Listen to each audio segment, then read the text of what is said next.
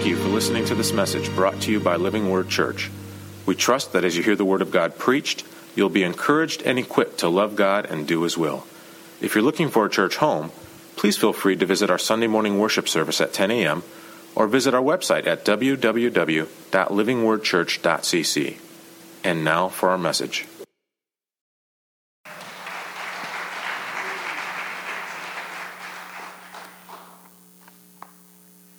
Good morning. I'm going to do something a little different today. This is really just different for myself, but I've been really convicted. It's a lot of conviction comes when you're extremely tired. So some of you probably know through Facebook that, we decided to become super parents and get our children a puppy. Some of you who knew what was coming should have told us. I love the super parent idea. That one moment when they've discovered this new one was fantastic, the greatest moment of my parenting life, but nobody told me about the moments after that. But anyways, that's neither here nor there. We are forging our way through. He wakes me up 3 times every night. Our last baby was 8 years ago, so I'm getting used to it again. That's kind of just what babies do, whether they're humans or dogs. That's kind of what they do. So our 9-week-old black lab is really giving me fits, but that is okay. In that time of being up in the middle of the night, getting ready to take him out in freezing cold temperatures so that we can train him properly, because that's what you want to do as a good puppy owner. God really revealed to me something and challenged me with something. And so because he challenged me, I now get to extend that challenge. Often when I preach, and you guys know this, I know especially Horacio knows this, as he's the one on the camera upstairs for the Facebook feed, that I am a pacer when I speak. I kind of get fired up about God's word often when I preach, and you guys know because you have to follow me every Sunday when I do this, and then I don't want to forget about you guys over here in the wing, so I often want to make sure that that you guys know that, hey, I know you're here, right? I don't just want to be here. And so sometimes it often even feels like this is kind of just part of my football heritage and upbringing of I feel like I'm rallying the team every time I preach. Okay, let's get excited because God's got something for us. And I kind of feel like I'm just doing this kind of left and right, come on team, let's get fired up. And then I come back over here and okay, they're not fired up. Come on team, let's fire it up. And that's kind of how my preaching sometimes feel to me. Today, we're going to be looking at, and as we're in this Advent series, and we're in the book of Luke, and we're kind of now in the third kind of installment of this. And it's a story that we're going to share, a passage that you're all super, super familiar with. If this is not your first Christmas, you know this passage well. And I was convicted, and I asked if they would bring a chair up. Because today, church, I want God's word to fire us up, not me. I'm not going to rah-rah us. I want God's word to do that. As we look at a familiar passage, something that you'll say, I've heard that 1,000 times. I've read it every Christmas since I was, 2 years old. My parents read it and all of these things. And I'm just going to feel like, man, if I don't deliver this right and trying to bring something new to it, and it's not about that at all. God wants to speak something fresh to us in this Christmas season. And I don't want to get in the way of that by pacing back and forth, by trying to rally the troops. God says, no, just let my word do that. So let's pray this morning. And this is going to be my prayer, my hope. I've been really practicing doing this in the mirror so that this would be a shortened scripture, this shortened preach, because I believe that if we receive what God has for us this morning, it won't take a lot of words. what I'm going to ask God to do, he's going to do in you through his word without me being long-winded. Anybody want to amen that? So the more you get excited of God's word, the less I will have to speak. That's our deal. Are we in? That's the deal. The more we allow God's word to bring the amen, the less I feel like I'm going to have to keep speaking to get you to be like, yeah, that was good. And it's not about me bringing that at all. So let me pray. Let's pray for us. Let's open God's word. We're going to be in Luke chapter 2 this morning, so you can even begin to pray there. A very familiar passage, but we're going to look at it from a slightly different angle this morning, and I believe that God's got something for us today. All right? So, Lord God, I come again as humbly as I know how to say, God, speak to your church. God, though this passage is very familiar to all of us in here, most likely, Lord God, I ask that you would make the familiar strange, that we might see something, learn something, God, that you might expose something new to us today that we may have never seen or noticed or heard before. May move us today, God, just by the power of your word alone. That, God, that would allow us to not leave this place the same way we came. God, encourage your people this morning. God, where we feel empty, God, we ask that you would fill us up this morning. God, make your word come alive to us this morning. And Lord God, we will be so grateful to you for that. We'll give you all praise and all honor and all glory because you are due all things. In your precious name we pray. Amen. We'll see how this works, because trying to sit and preach this to me just seems completely wrong on every level I know. But I can't do it. Okay, no, I'm going to do it. No, God's word. No, we're doing it. I'm going to need a seatbelt, definitely. This is, okay, but I'm going to read God's word, so I got to stand for this.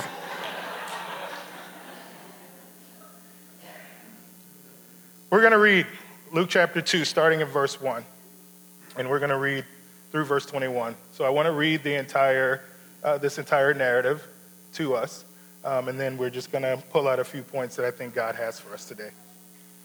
It says, in those days, Caesar Augustus issued a decree that a census should be taken of the entire Roman world. This was the first census that took place while Quirinius was governor of Syria, and everyone went to their own town to register. So Joseph also went up from the town of Nazareth in Galilee to Judea, to Bethlehem, the town of David, because he belonged to the house and line of David. He went there to register with Mary, who was pledged to be married to him and was expecting a child. While they were there, the time came for the baby to be born. She gave birth to her firstborn, a son. She wrapped him in cloths and placed him in a manger because there was no guest room available for them. And there were shepherds living out in the fields nearby, keeping watch over their flocks at night. An angel of the Lord appeared to them, and the glory of the Lord shone around them, and they were terrified. But the angel said to them, do not be afraid. I bring you good news that will cause great joy for all the people. Today in the town of David, a Savior has been born to you. He is the Messiah, the Lord. This will be a sign to you. You will find a baby wrapped in cloths and lying in a manger. Suddenly a great company of the heavenly host appeared with the angel, praising God and saying, glory to God in the highest, and on earth peace to those on whom his favor rests. When the angels had left them and gone into heaven, the shepherds said to one another, let's go to Bethlehem and see this thing that has happened, which the Lord has told us about. So they hurried off and found Mary and Joseph and the baby who was lying in the manger. When they had seen him, they spread the word concerning what had been told them about this child. And all who heard it were amazed at what the shepherds said to them. But Mary treasured all these things and pondered them in her heart. The shepherds returned, glorifying and praising God for all the things they had heard and seen, which were just as they had been told. On the 8th day, when it was time to circumcise the child, he was named Jesus, the name the angel had given him before he was conceived. Now again, as we are on this journey through the Advent season, and we're studying the book of Luke, and Dave has laid out before us in chapter 1, and our kind of topic of being of this fulfilled, in this sense of the word of God, the prophecy of God being fulfilled in Christ. And so we're going to kind of be going through this all the way from now through Easter. And I think there's a lot of amazing things in this idea of fulfilled that did not just stop upon the birth of Jesus, but that there are things, there are promises, there are prophetic words that are still being fulfilled. But if we look at Luke chapter 2, and we know this story well, like I said, many of you, even as I read it, some of you probably were kind of quoting some of these passages by heart because you've heard them so much. But I love this passage because it continues to remind me of this upper story and the lower story. And if you guys remember some years ago as a study, the church, we took almost the entire year and we talked about the upper story and the lower story, and how there's a story going on in the heavenlies, and there's in kind of the spiritual places of God, and then there's our story here on earth, and that there are these two kind of stories playing out at the same time. And this is really a great example of that here in Luke chapter 2. I mean, if we just look at kind of this idea of coming into Bethlehem from Nazareth for the census. And one would think that this was kind of some accidental happening that, well, it just happened to be the census. And so, of course, Joseph has to go back to his town, kind of his birth town, in order to register for the census. And this is just going to, the whole thing is about making money for the emperor and all these things because it's taxation and getting a proper count for all these kinds of things. And at its kind of most basic, we could say, well, it's just kind of ironic that this would happen that way. But there is no irony in God's economy. That in the upper story, God knew exactly what he was doing. God knew exactly where he wanted Jesus to be born, and this using the current powers that be at that time in order to accomplish his goal and to fulfill what he was to fulfill is not surprising at all. I mean, if we look at Samuel, 2 Samuel chapter 7. And it says, before we go there in Luke chapter 2, when he says that, Joseph went up from the town of Nazareth in Galilee to Judea, to Bethlehem, the town of David. Right? And he was doing what he was supposed to do. He was doing his duty to return to his place of birth, to where his family line is, to be counted in census. And of course, he would take Mary with him. And we would look at that and say, well, that's not weird. And do a little research, and that's a 90-mile journey. Now, 90 miles for us today is not all that big of a deal. Most of us can drive 90 miles in, a little over an hour and a half, 2 hours if you drive slow like me, an hour if you drive fast like some in this place that I will not name. But at that time, we're talking 90 miles by foot. And I don't know a lot about donkeys. I'm not really a farmer, never really have been. I grew up in the city, so I know very little. But they kind of get this moniker as being stubborn. I don't know if any of you have had any personal experience with donkeys, but the assumption in my mind would be that this 90-mile journey from Nazareth to Bethlehem probably took quite a bit longer because Mary, his very pregnant I want to say wife, but at that time they still were not wed, his very pregnant fiance, on a donkey. And they say that Bethlehem is kind of up here, and the road or the path they would have to take was kind of at or below sea level, with Bethlehem being almost 3,500 feet above. So the entirety of this trip was kind of up and down, ultimately leading to where they were going in Bethlehem. So this was indeed an arduous journey. This was not the little story kind of journey that we see in the movies where, she's sitting so nicely and comfortably on the donkey and just kind of riding through, and it's all kind of pretty and maybe scenic things along the way. The actual story itself is actually quite a daunting journey that would have taken them 4 to 5 days. That would have been extremely cold at night. That could have had any type of wild animals along the way. And that there could have been, and possibly even could have encountered bandits or robbers along the path, because everyone knew that everyone was traveling as a part of this decree. So this would be a great time for people to take advantage of people during this time. So this story, as it's playing out, as it looks to us from kind of this kind of our human eyes, is just like, wow, this is a little more than just that kind of pretty little story that we know of. But when we look back at the upper story, when we look at what God is doing, and we go back to 2 Samuel chapter 7, he says this, starting in verse 11. He tells these very words to David through the prophet Samuel. He says, the Lord declares to you that the Lord himself will establish a house for you. When your days are over and you rest with your ancestors, I will raise up your offspring to succeed you. Stop there. Who do we know David's offspring to be that he's referring to here? Yes, and before Joseph. Thank you, Lori. And Solomon, right? So we know that David's son that was going to take over right after David would be his son Solomon. And so he says, when your days are over and you rest with your ancestors, I will raise up your offspring to succeed you, which there will be. His son Solomon will do that. You, your own flesh and blood, and I will establish his kingdom. He is the one who will build a house for my name, and we know that to be true of Solomon. And I will establish the throne of his kingdom forever. Now, we know that Solomon is no longer alive. He did die. So how can he establish it forever if the man himself that he is speaking to is dead? There is this upper story and this lower story you all playing out. That he's saying, I am doing something in the heavenlies that will establish this line of David through David and all of his offspring to come that will establish this kingdom forever.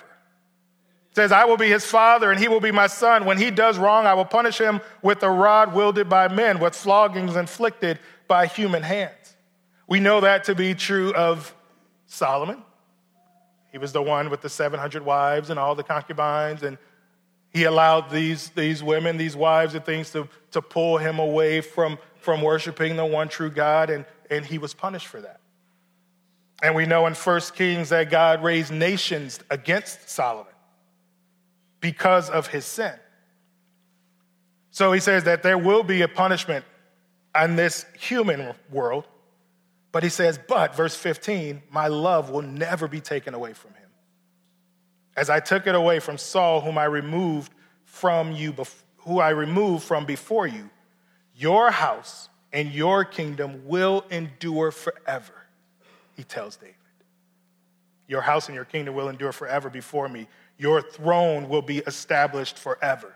In order for that to happen, David knew that means that he knew he wasn't going to live forever. So that means that there had to be this greater plan that God had for David and for his line, for his lineage and his family that would last for forever, because him or Solomon or his son after that would not be that person.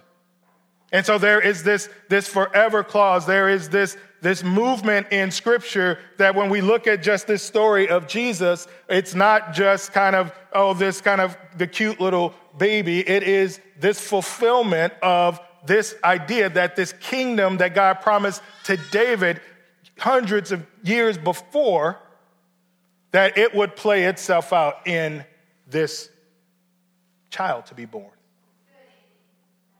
Thank you. I'm shortening up as we speak. As Isaiah 9, 6 and 7 says, we all know this very well. For unto us a child is born, to us a son is given, and the government will be on his shoulders. And he will be called Wonderful Counselor, Mighty God, Prince of Peace, Everlasting Father, and Prince of Peace. Of the greatness of his government and peace, there will be no end. There will be the forever happening through Jesus. He will reign on David's throne and over his kingdom, establishing and upholding it with justice and righteousness from that time on and forever. The zeal of the Lord Almighty will accomplish this.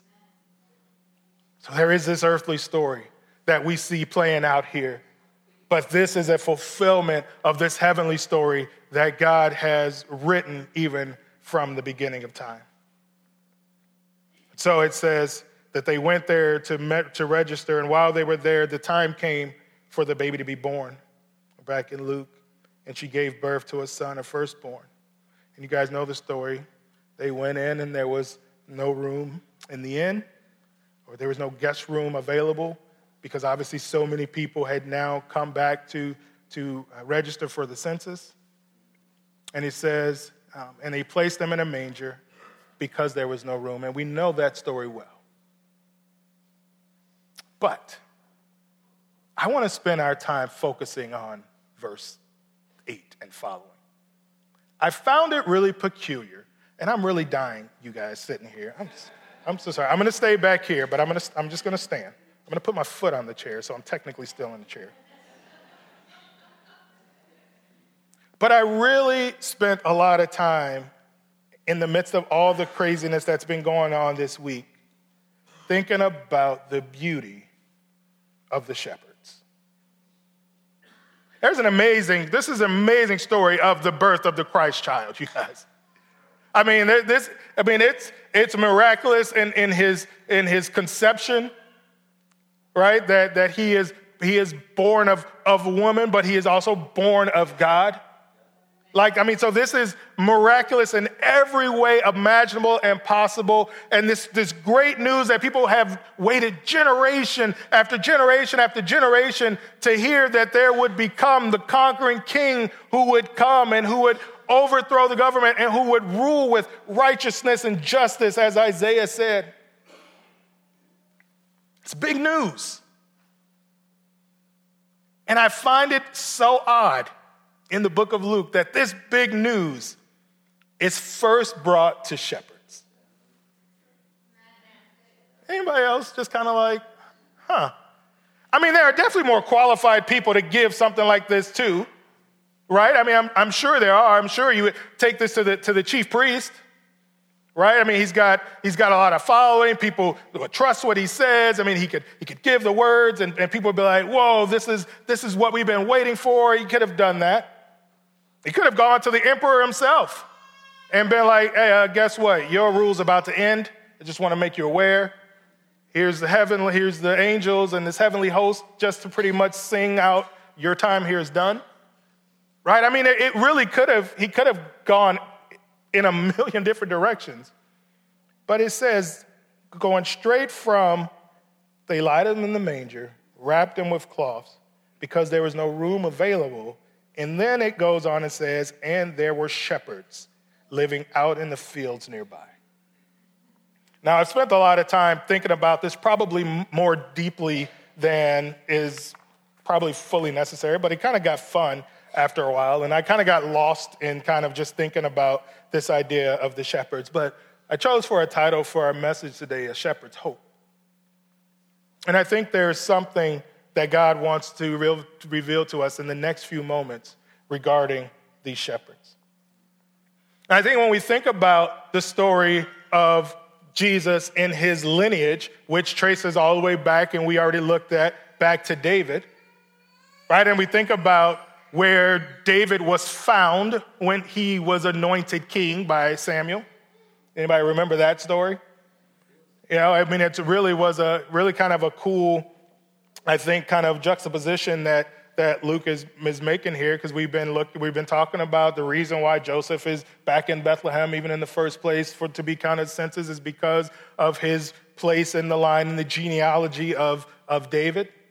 And then we know, when we think about this idea of these shepherds, that we know who David was when he was called, right? That he was called from the fields. I mean, let's look at 1 Samuel 16, just a couple of verses, just to kind of pique bring back our memory, right? Because this is really important. So in 1 Samuel 16, verses 6 and 7, it says, when they arrived, Samuel saw Eliab and thought, surely the Lord's anointed stands here before the Lord.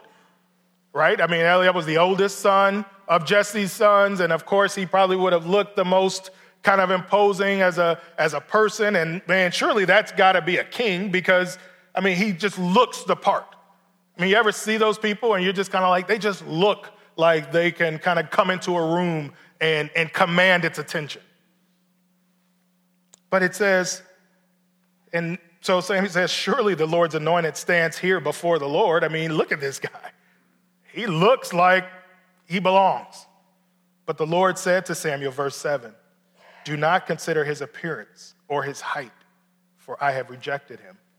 The Lord does not look at the things people look at.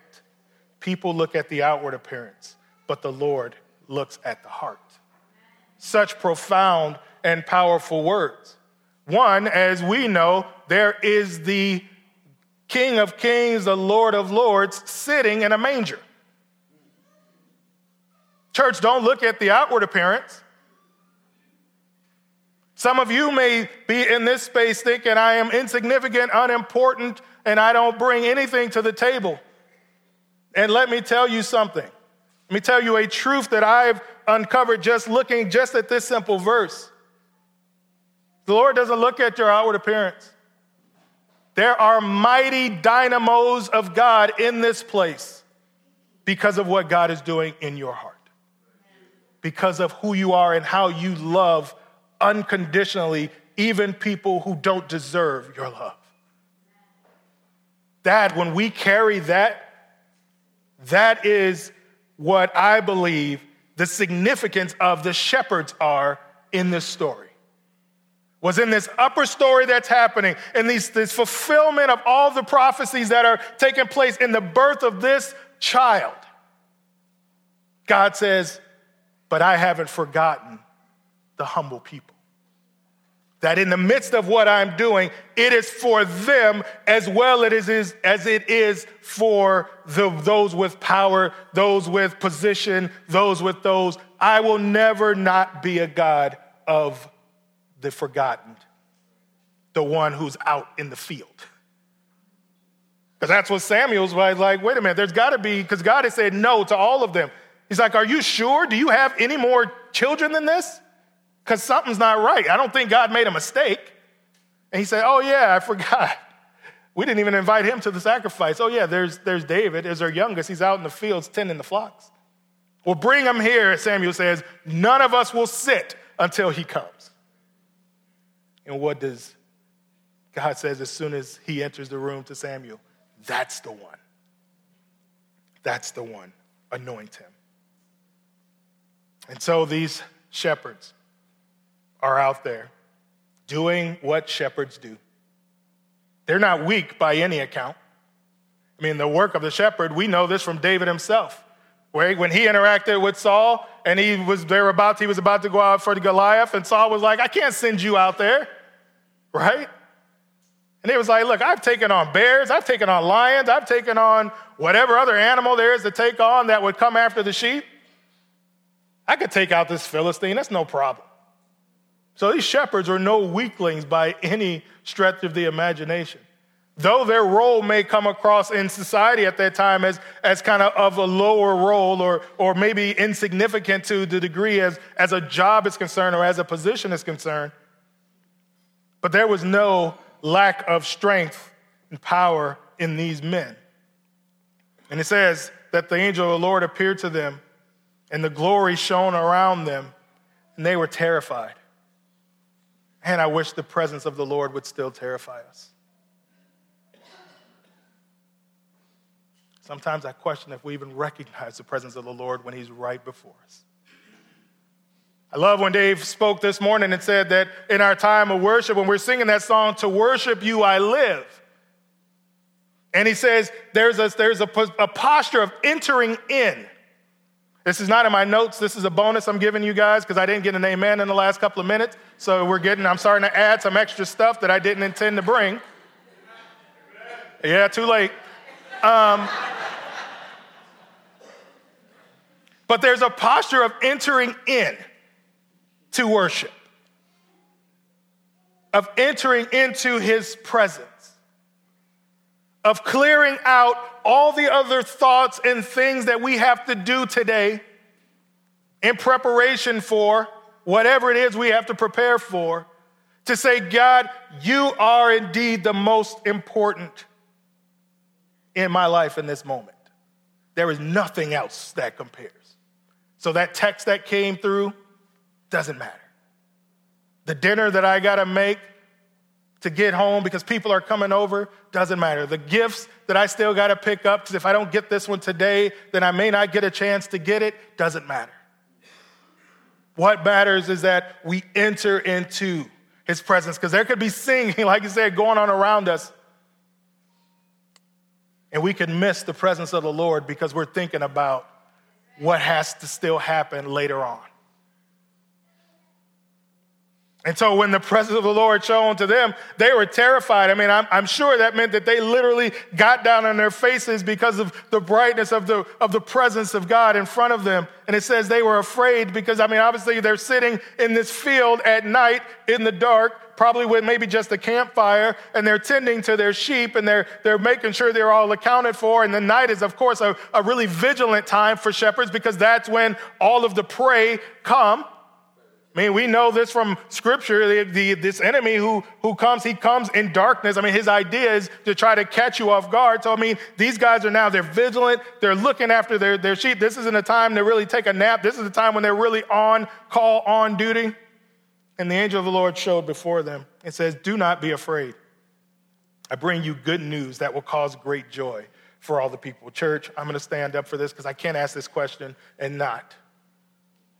Is this news still great? And does it still bring you great joy? It must, church. It must.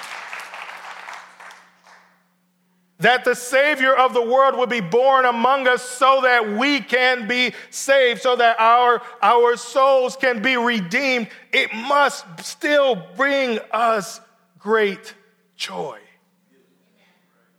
Or else it just gets lost in the Christmas machine.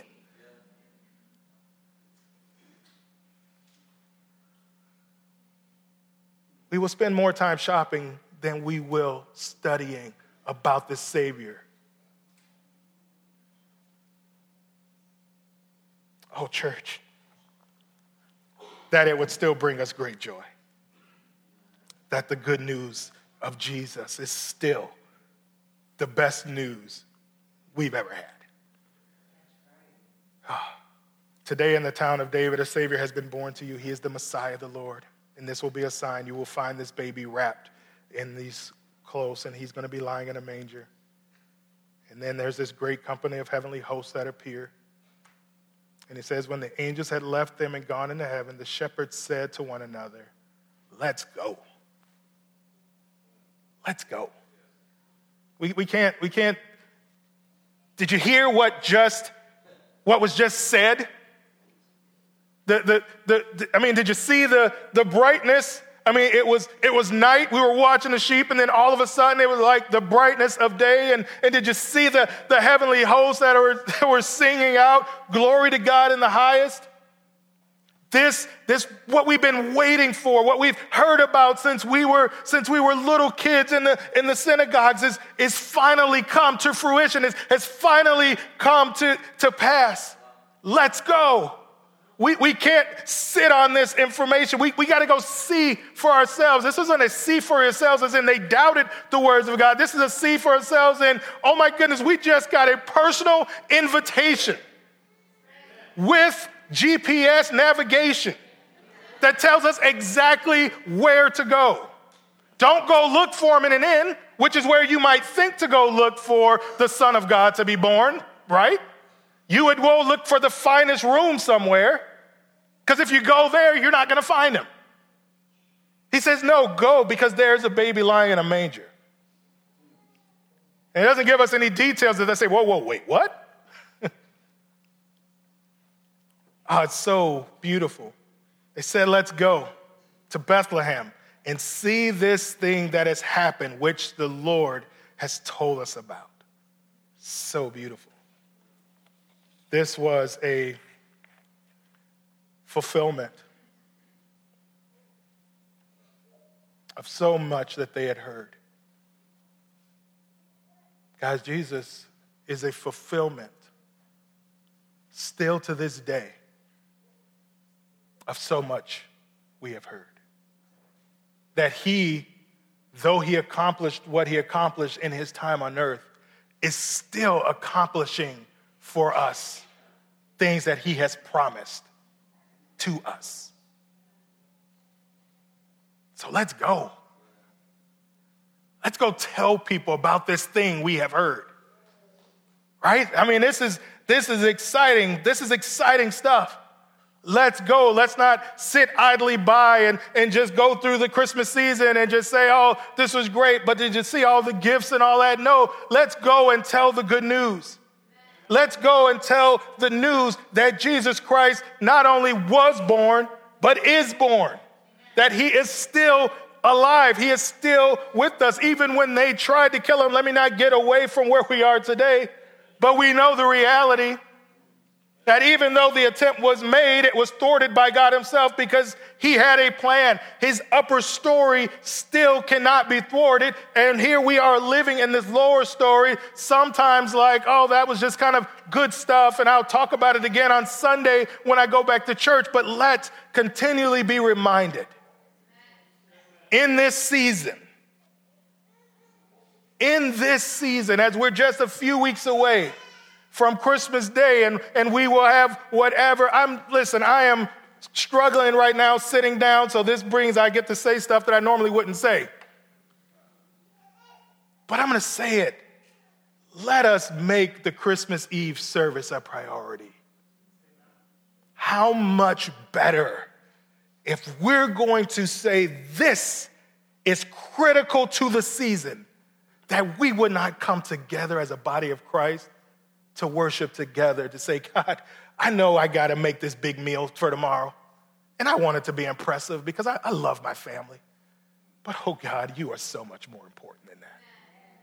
Now, this is not a guilt trip, and like Dave said, if you got things you got to do, you got to do. That is between you and the Lord. But I do want to challenge us that the good news is still good. That what was accomplished was not just accomplished in that time, but it is still being accomplished. Therefore, we still have much to celebrate. We still have much to be excited for. We still have much to go and tell. Because that is our Savior and our King. And we celebrate him in this season. And I want us to celebrate him above and beyond celebrating anything else.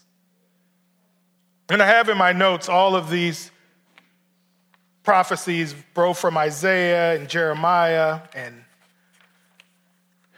Micah, that speak of this coming king who the shepherds were so excited about that they said, let's go see. And it says, so they hurried off. Translation being they ran to go see. And they found Mary and Joseph and the baby who was lying in the manger. And when they had seen him, they spread the word concerning what had been told to them about this child. And all who heard it was amazed. Church, people will still be amazed at the truth of Jesus if we would be willing to tell them. They will be. That as we not allow this story to just get old, to just be kind of a mere kind of blip on our kind of holiday plan, as we make this the central focus of this season, the good news of the fulfillment of the King of Kings that was to come, then we too would hurry off to tell people this good news, and people will be amazed. People are still amazed And there are people who have still not heard that Jesus has come, that he is with us. Why? Because he has the name Emmanuel. Just so that we would never forget.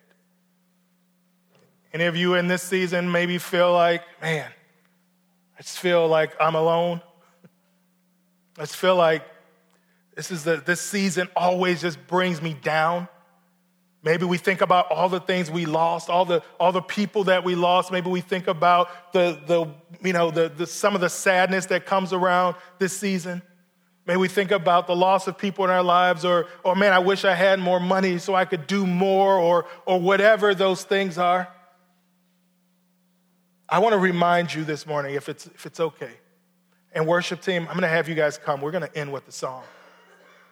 But I want to remind us that we have Emmanuel, which means God with us. In the midst of this season, whether it is the most joyous time of the year for you, or maybe one of the most difficult times of the year for you, God is with us. If you feel like you've got all the resources you need to make the best Christmas ever, or you feel like, oh, this is just going to be another one of those where everybody's going to be bummed out because I can't get people what it is they want, share with them Emmanuel. Allow God to fill them with things that they didn't even know they needed. Because that is the goodness of our God. Fulfilled in this scripture, Luke shares with us the birth of the Messiah, the Savior, the Lord. In this scripture, he talks about he is the one true God. It's more than just the story that we've heard from the time we were little kids until now. It is a realization that what God has started, what he had began to accomplish in his upper story, it was fulfilled. Which gives us hope, because those things which he promised still in that upper story are still to be fulfilled. And I had to remind myself, what is that? And I just reminded myself, there's going to be a time of no more tears. There's going to be a time of no more war. There's going to be a time of no more illness. There's going to be a time of no more death. That story he has put into place, that story that he said, it will be fulfilled. Church, it will be fulfilled, because our God can do anything but fail. So we allow the story of the Christ child's birth to be just a continuation of God, because you are so good and because you cannot even lie that you would say that it could not happen. You made it happen. Then you will therefore see to it that the rest of your promises happen. Oh, church, that's good news. So let's go. Let's go and share this good news. Let's be heralds of this good news to a world that needs to know that Jesus is King, that he is Lord, that he is in control, that he was born. Didn't have to be. Didn't have to choose this route. But he took this route for you and for me. He had to live this life as a human. He had to die the death he had to die. Church, so that we might have life. Oh my goodness. Does that not fill you with great joy? If it does, then let's stand. Let's sing this song together. And let me pray as we just enter this time of just singing. Lord God, we thank you. God, we thank you. God, I don't know any other word to say. I wish I had a bigger word that I could say, but God, this is what I've got. God, we thank you. God, our hearts are filled with gratitude that the prophecies that were made back years and years and years ago was fulfilled in your birth. Lord God, that you were born as the Messiah and as the King. Not in the way that it would come across to human eyes, Lord God, but that what you needed to accomplish, you accomplished in the most humblest of ways. That you would be born a human. That you would be wrapped in cloths. That you would lie in a trough where animals eat. For the purpose of redeeming us, God. God, we don't deserve it. But we do say thank you for it. God, I pray that this good news, God, I pray that this good news would indeed continue to bring us great joy. Lord God, that it would never get old, that it would never just become just kind of a humdrum Christmas. Let me go through and do all the logistics that I have to do for the holiday, Lord. No, God, that we would pause and pause often to say, I am so grateful that Emmanuel was born, that you continue to be with us. And so, God, it is in that excitement that we sing this morning. Move in our hearts, move in our lives, Lord God. And God, allow this song to be a sweet tribute to who you are. In your precious name we pray. Amen.